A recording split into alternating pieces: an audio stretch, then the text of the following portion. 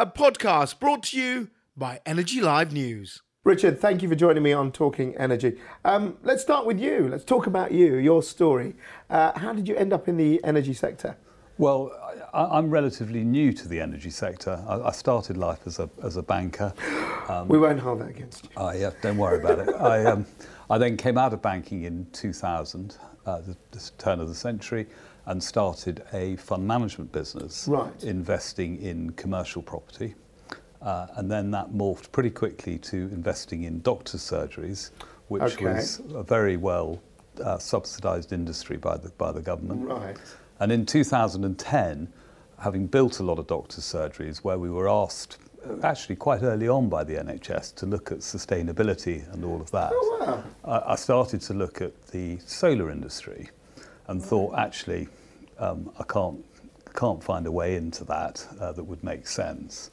And somebody came to me with a plan for biomass, because the RHI had just been coming out.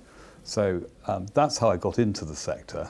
That's really strange. So you were in a completely different world. Yeah. You're doing a business that's a finance business, building these things. Yeah. But why did this attract you, the idea that when the NHS said, we need some sustainable, why did that trigger something in you? Because you couldn't just carry on, I'll do this and then build other things. Actually, the truthful answer to that was Prince Charles That's a good bit of name dropping. was very interested in some of the things we were doing on the doctors' surgeries. Right. And of course he has been one of the main sort of proponents to climate change. And actually it just sparked my interest, and that's how I then started to research the industry. What did you think? Because obviously, so round about 2010, so about as long as I've been in looking in the industry. So I was from a journalism, I knew very little, had very different eyes to see it. How did you see the energy sector when you looked at it 10 years ago? Well, it's like everything I've ever done. At the start, I knew absolutely bugger all about it. So, I thought actually the energy industry was about coal-fired or nuclear-fired power stations that generated electrons into the grid. And power coming down. Yeah. And I hadn't really ever given any thought to how heating worked, other than I knew you could burn logs or use a gas. Yeah. And the more I looked into it, I thought actually there's an electricity play and there's a heat play. And where that's morphed now, as our business model has developed, is actually what the experience I had in aggregating doctors' surgeries. Yes. I thought actually we could aggregate small-scale power assets. And the more people I then went to speak to, large corporates, small corporates, everybody was wanting energy security on their site. Of course. So I thought to myself, actually, there must be an aggregation model in energy at a small scale, because I could never build a generator, a large generator. Yeah, sure. So that's, in a rather long-winded way, is how I got round to it. I have to say, you sound quite disruptive. Are you a disruptive thinker? Would you say that's what it is? Because to look at something to come into a new industry and then say, actually, I see something I could use from my previous life and build it, that's kind of mark of a sort of disruptive thinking. I've never tabled it as disruptive, but I do think your experience from other industries can bring experience to particularly the energy industry, where it's been around forever. A very stage. Yes, it's probably, out of all the things I've ever done, it is the most exciting industry to work in. There is so much to do. Building doctors' surgeries is great, but it's pretty boring. Yeah. Energy has so many different facets to it, but the principles of the big issue is that in energy, large companies can't do it small. And if you're starting off in the energy industry, you've got to start small. So our original name was Aggregated Micropower, which was about aggregating distributed energy assets. Yes. And that really is the core DNA to our business of AMP Clean Energy today. And our business today is really about two things. One is offering behind-the-meter solutions to corporates. And in front of the meter, it's all about flexibility, and we can go into the detail. Yeah, let's explore some of that. So AMP Clean Energy now, if I were to put you, where would you see yourselves as? Are you offering businesses an independent solution, or are you there as a pathway to decarbonisation, or a bit of both? What do you see yourself as? We're definitely a pathway to decarbonisation. Right. But what I see as Amp Clean Energy is we want to build, own, operate and finance assets that we can help industry and parts of the grid decarbonise. And we want to not just do one piece of those, because lots of people say, I just want to be the financer, or I just want to do the operation and maintenance. We want to build, own and operate and finance our own assets inside other people's businesses and operations. Okay, so let's get an example. So I'm a big corporate and I come to you and I say, Richard, what can you help me with? So are you saying you could say, right, I'll look at your site. In fact, I want to explain to me how you would do it. How would you find something for me, find the solution that you'd build for me, and then finance it for me? Yeah. Okay, so really big corporates kind of get it, and they have big sustainability teams, and they're well on with their sustainability objectives. The mid-tier corporates it's really only just coming onto their board agendas. And a lot of them don't have the capital to decarbonise, and because they want to spend the capital on their core operations. But they all now want to, are serious about net zero. We're all serious about net zero, and they need help to do that. They are inundated with consultants and all the likes giving them the latest solution. So what typical corporate we would talk to might have anything from 1 to 10 sites or more. And we would ask them to give us their data, their electricity data, their heat data, and obviously we understand where their facilities are, and then we can look at what the best solution it is. Our business has grown out of being able to decarbonise heat by installing biomass, particularly the higher heat users, but that is now morphing into rooftop solar, heat pumps, and the really interesting market potentially, particularly with the corporates who have things like foundries and processes that throw off heat, is waste heat recovery, where you can recover the heat and turn it into electricity. So are you, let's break that down. Are you technology agnostic then at present? So you'd say, I'll find a solution for you, Sumit, that works for your business, and it may be a mix of these things. I wouldn't say promoting that? No, we're not promoting any particular technology.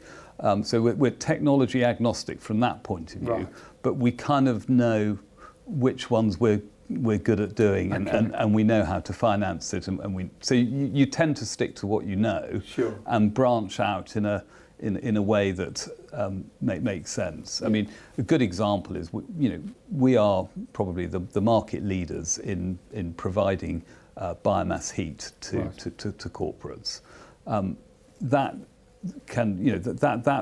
What are the things that are important there? Obviously, is all of the installation where we use partners, the operation and maintenance, and all of that. But if we're providing biomass heat to a large warehouse, and the warehouse roof is a roof without solar panels on it, it's quite easy to do that. Yes. Or if within that factory there is a large furnace that's basically pushing heat up a stack, actually, can we use that heat, particularly if they're an electricity user, can we use that heat into a technology that can reduce their electricity bill? And what about the financing? Because this is obviously the bit that's slightly different from other companies I've talked to, because you would go in there and the big problem would be, the CEO would go, I really like what you're doing, and the FD go, we haven't got the money to invest in this right now, we've got to run the business. So how would you offer the solution to say, are you offering a power purchase agreement? What are you doing in terms of that? Do you own the asset? Do they own the asset? Can you explain how that works? Sure. When we do something like that, we believe it's better for us to own the asset and sell the energy back to the client. Okay. And the reason we want to own the asset is that if we own the asset, we only get paid if we produce the energy. Therefore, we look after it with our service and maintenance team, and we can then finance it on an aggregated basis with the cheapest cost of capital. What does that do? That drives down the energy cost to the end user. So for the end user itself, they get a deal which is, so basically they're saying, have my bit of land and you'll do it. Have my bit of land and do it. And it's kind of a mindset. You know, we can spend, a lot of time talking to a corporate. Yes. And, they're very interested because perhaps they're building a new extension to an operation. Yeah. And the finance director, you rightly said, doesn't want to spend the spare capital on a boring energy system. So, that's where we're pushing through an open door. But clearly, when you do that, you have to also take into consideration how long are they going to be on that site? Of course, yes. Is the company secure enough to enter that's into a long an interesting term? point, because if you're taking that risk, which is a risk for you to finance it, build the asset, and then run the maintenance on it, how long are your contracts? So you must be looking for some sort of lifespan that you've got guaranteed returns for that energy. Sure. Or are you building these assets in a place that you think, actually, even if that company moved, that this would be part of the site for the next tenant to come in? Well, that's a good question, because basically, if you deal with a corporate as a corporate as a whole, and they've got multiple sites, you can actually work with them where if they want to close one factory and open another, as long as you've got the ability to either move kit or put new kit into the new factory, we're kind of protected. In terms of duration of contract, particularly in biomass, that is, is a 20-year RHI contract. Yeah. So, ideally we want to enter into a but the thing about what we do on the energy side, and this is where I think corporates really need to get it, is that most corporates will lease their space. Yes. So they'll lease an office or lease a factory. And they're quite happy with entering into a 20-year lease with a 10-year break, or a hard 20-year lease if they want it. Distributed energy, which is what we do, has very, very similar characteristics to property.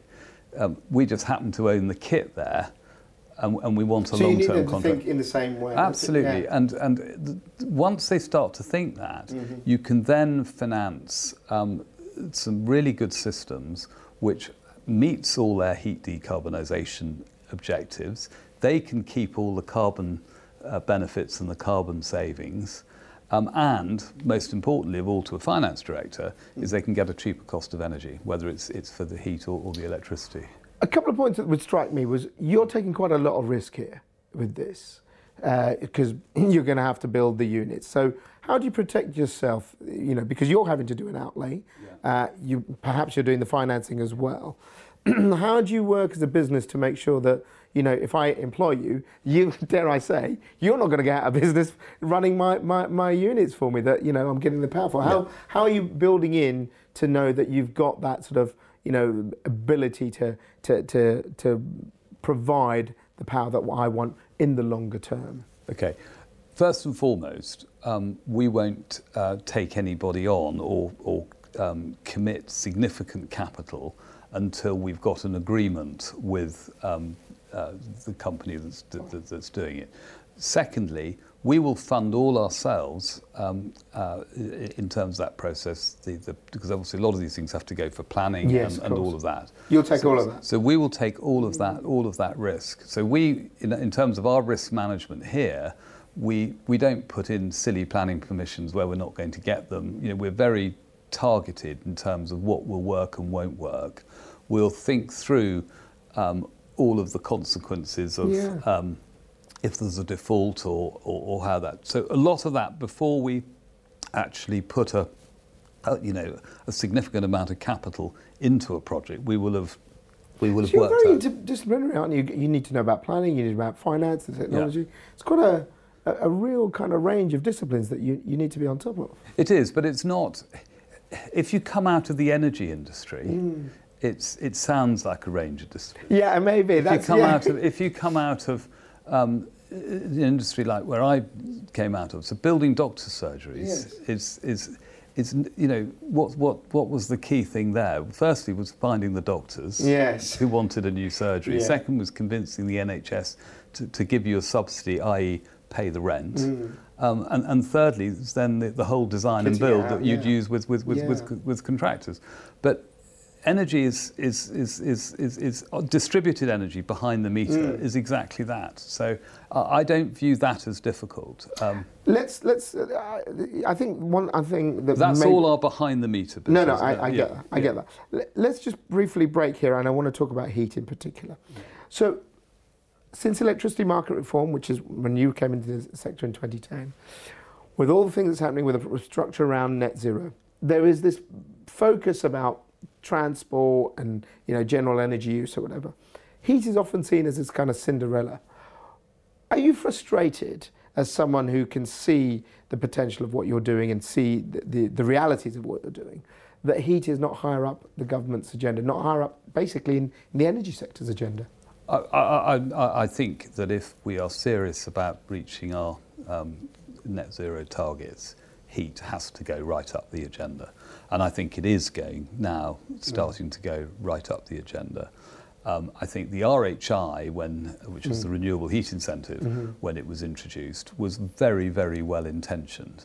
The problem with it is that they gave the generous bits of the subsidy to they got a bad bang for their buck because they subsidised smaller systems rather than larger systems. And the RHI actually and Ofgem, I think, have done a bloody good job. And obviously that's coming to an end. But there will need to be some form of replacement to that. The financial instrument, you think? Well, whether it's some form of replacement, it needs to be focused in off-gas grid areas towards large heat users, which is corporates, and it needs to basically be able to attract people to provide capital to it. The RHI specifically comes to an end in 21.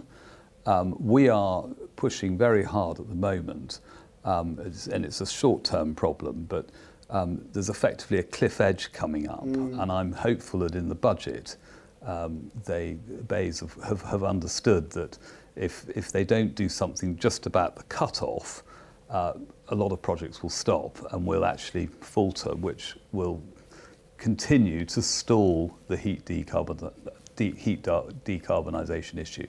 But I think they are committed to it, and we're certainly explaining the merits of it. What's the vision? Well, let's look at where we are as a society. And obviously you're in the field looking at big corporates and mid-sized corporates right now. Behind the meter. Behind the meter. Yeah. But as we move to a society where we have much more distributed energy. Yeah. You know, in Cornwall, there's a local energy project with people's houses charging their cars, and then the grid, and then obviously district heating and all of that. How do you see your solutions fitting in to my neighbourhood in, say, 5 or 10 years' time? Well, we would absolutely fund a district heating system or a local energy plant, because our business has been built on distributed energy. So it is about local energy solutions. The issue that we have with it is finding a way. It's much easier for us to deal with a corporate who we can collect the money from one entity, talk to the local authority issues. Yeah. Now, that doesn't mean we're against local authorities at all. I think one of the issues with local authorities is they've been bound by EU procurement rules and all of that. And that has definitely slowed the whole decarbonisation agenda because of the way... And do you think that's a vital part, that when, you know, in the future, in 10, 15 years, my neighbour will have its own little power system there, that I'm locally... You know, maybe I'm trading. Maybe I'll have a solar panel, whatever. Not on my flat, but anyway. But you know, things like that. I think it'll be one thing in the mix. I don't think it's the total solution. And I think it'll be a part of it. Yes, but you know, if you look at how certainly on the heat side that that some states have done, where they've put a biomass system in and heated a group of houses. That's at a small scale doing it. If you look at how it might work with villages, they might have a field where they can put solar in. You can then obviously put storage in and all of that. But that takes a lot of local coordination, and as you well know, if you are in a neighbourhood and you've got 50 houses, there will be 50 different opinions. Correct. Yeah. And that's quite difficult for companies like us to prepare and get ready for. Before we end, what's your vision? If I'm talking to you in 10 years' time, what do you hope to see that you've done, the company's done, and maybe competitors as well, but just, that general picture of making our lives better and decarbonise, how would you see the next 10 years panning out? I passionately believe that the energy market is moving to distributed energy generation. And that distributed energy generation can happen both sides of the meter. We want to be both sides of the meter, and I would like to own substantial amount of assets on both sides that we have built, we operate, we finance, and we are there with everybody as effectively a large but localized generator of individual assets, giving people energy security, allowing us to upgrade as technologies improve and new ones come out. We can use the sites that we've got to put new ones in. But basically, I want AMP Clean Energy to be a partner of choice in the same way as traditionally the old energy companies were. And to push us towards the challenge we all face about decarbonising. Well, that's our core DNA. Our core DNA is about helping industry decarbonise and helping the grid decarbonise. And ultimately, we at some point we will see hydrogen in a major way coming in, and we want to be able to be ready to help that transition. Excellent. Thank you very much for your time. That's a pleasure.